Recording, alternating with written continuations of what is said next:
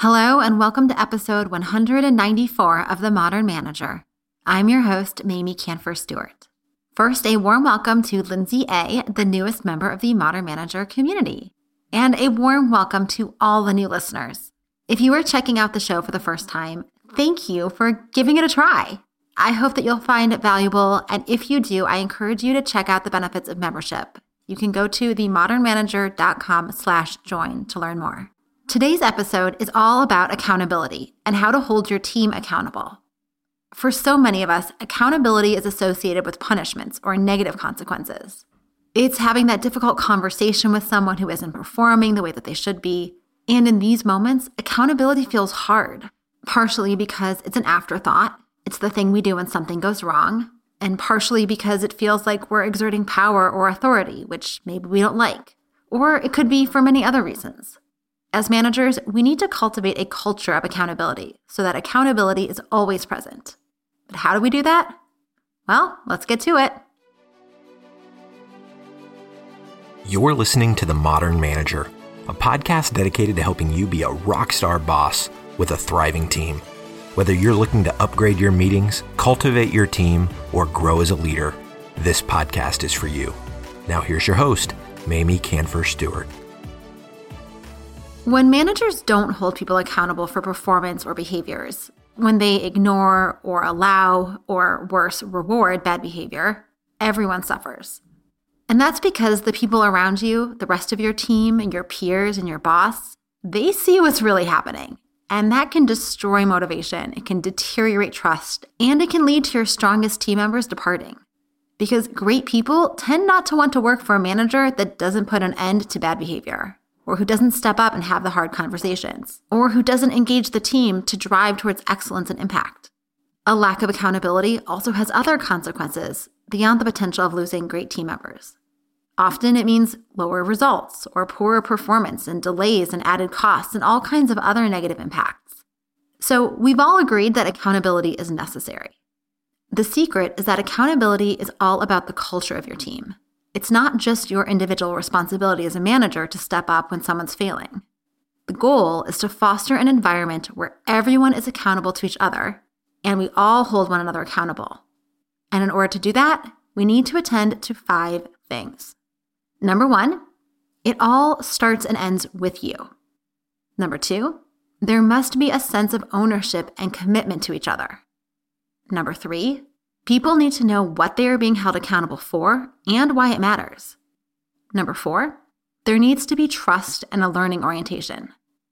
And lastly, number 5, there needs to be a process for accountability conversations. Now let's talk through each of these.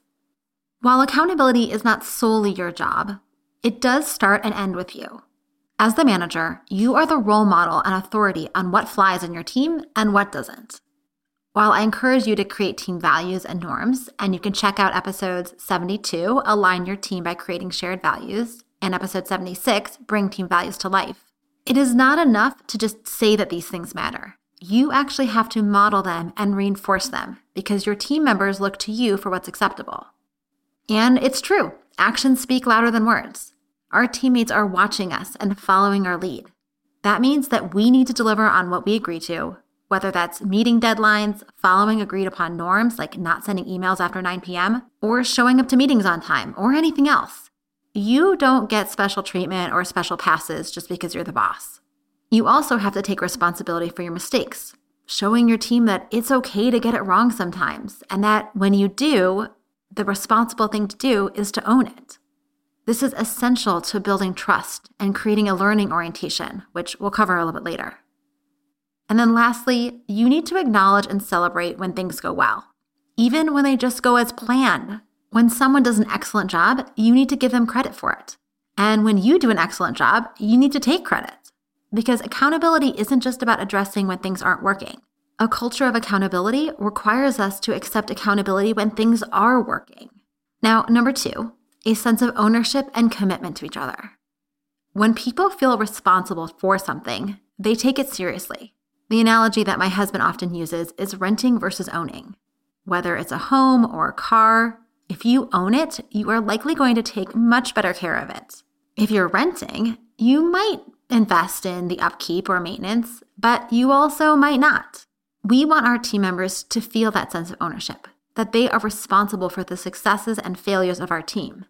Hence the importance of giving credit to people for their accomplishments. In order to develop that feeling of ownership, it's our job as managers to help our team members see how they fit in, to see how their performance, their productivity or collaboration with colleagues or customers, and just their overall behaviors contribute to our team results. A sense of responsibility can also stem from the commitment we have to each other. If you and I have a good relationship, I likely won't want to let you down if I know that you're counting on me. If, on the other hand, I don't feel like you care about me or respect me or value me, then I may not be so motivated to meet your expectations. Ideally, people will feel connected to the entire team, not only to you as their boss. And this is that groundwork for creating shared accountability, where your team members will engage each other in accountability conversations instead of just relying on you. The third element is knowing what you're being held accountable for and why it matters. It sucks to be told after the fact that you didn't do a good job, or that you messed up, or that you dropped the ball when you didn't even know you were carrying it. This is seriously one of my least favorite feelings. Obviously, I would have done it correctly if I knew that's what was being asked of me. And then it just doesn't feel fair to criticize me or my work when I didn't know that's how I was going to be evaluated. This feeling, this need to know the expectations, is true of completed work product and expected behaviors. Work expectations may be identifying the measures of success for the new customer ordering process, or providing an example of a client presentation to model off of. Whereas behaviors may be setting specific deadlines or establishing communication norms, like when it's okay to text someone on their personal device, or letting people know that you expect a 24-hour response time to all your emails. Whatever the expectations are, you need to be sure that they are clear and they're communicated. Clarity is about articulating the expectation, because so often we have an idea in our head, but it's actually quite fuzzy, even in our own minds. It's that I'll know it when I see it or when I don't see it phenomenon. We have a general sense of what we're looking for, but until someone does or doesn't do what's in our head, we actually don't really know what we want. Then there's the communication part. We have to make the expectations explicit. No more assumptions. They need to be shared, often verbally and in writing, and sometimes reviewed regularly to remind people or reinforce it. If we only say it once in passing, the person may or may not hear it or remember it. In addition to setting the expectations, we need to share the why behind them. It doesn't feel good to be told that you have to respond to every person's email within 24 hours just because I said so.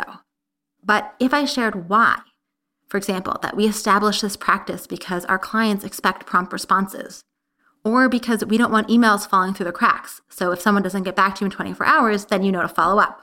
Or maybe it's because we want people to use Slack for our urgent 2 to 3 hour response times and email for longer response times to help us distinguish priorities. The same goes for the work product. Sharing why this goal matters, or why this task is important and how it will impact you, the other person, the team, or the company, well, it puts the work in context, and that helps foster that sense of ownership.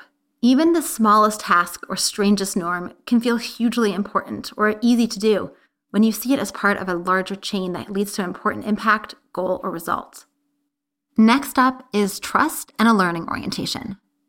In order for people to admit that they need help or made a mistake, there needs to be trust in the system.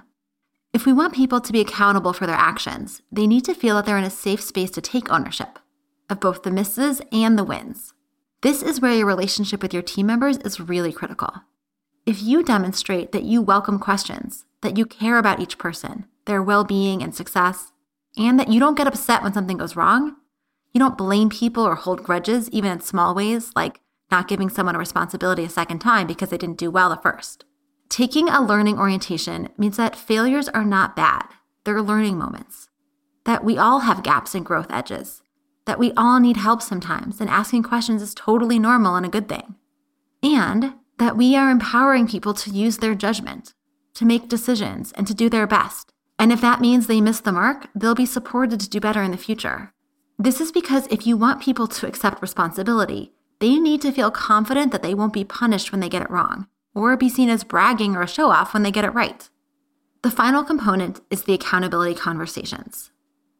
This is about when and how you give credit, show gratitude or praise to a team member, as well as reflect together on missed expectations. Now, I personally believe that this should happen both organically and at scheduled times throughout the year. I like to use one-on-ones each month or each quarter to reflect back on the wins and to share positive feedback. And then use that time to bring up concerning trends where the person is regularly falling short. You could say something like, I noticed you're often running late to meetings, and I'm not sure if it's because I wasn't clear about the expectation to be there on time, or if something's causing you to be late. But it's actually quite disruptive when we either wait for you and lose 5 minutes, or start and then have to catch you up.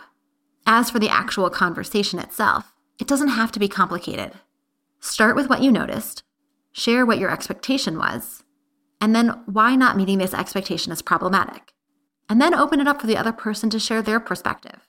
You can hear in the example that I just gave, it could be a lack of clarity of the expectation or something else. I didn't assume the person was being intentionally disruptive or disorganized. So you want to go in with that sense of curiosity, that you're only seeing your side, and as a detective, you want to understand what got in the way of the expectation being met. There's no judgment, no preconceived notions. And then at the end, you want to brainstorm solutions or agree to any adjustments so that things can go better in the future. When you do these 5 things, when you role model accountability, create that sense of ownership and responsibility to each other, when you set clear expectations and communicate them, and then foster trust in a learning environment, and have those accountability conversations regularly, you will be well on your way to cultivating a culture of accountability. To help you jumpstart your culture of accountability, you can get this week's episode guide, which contains more detailed actions, questions for reflection, and worksheets to help you foster that accountability culture within your team. To get the episode guide and dozens of other episode guides, become a member of the Modern Manager. Go to themodernmanager.com/join. And if you work for a government or nonprofit agency, you get 20% off of any membership level. You can also purchase any individual episode guide, including this one, at themodernmanager.com/shop.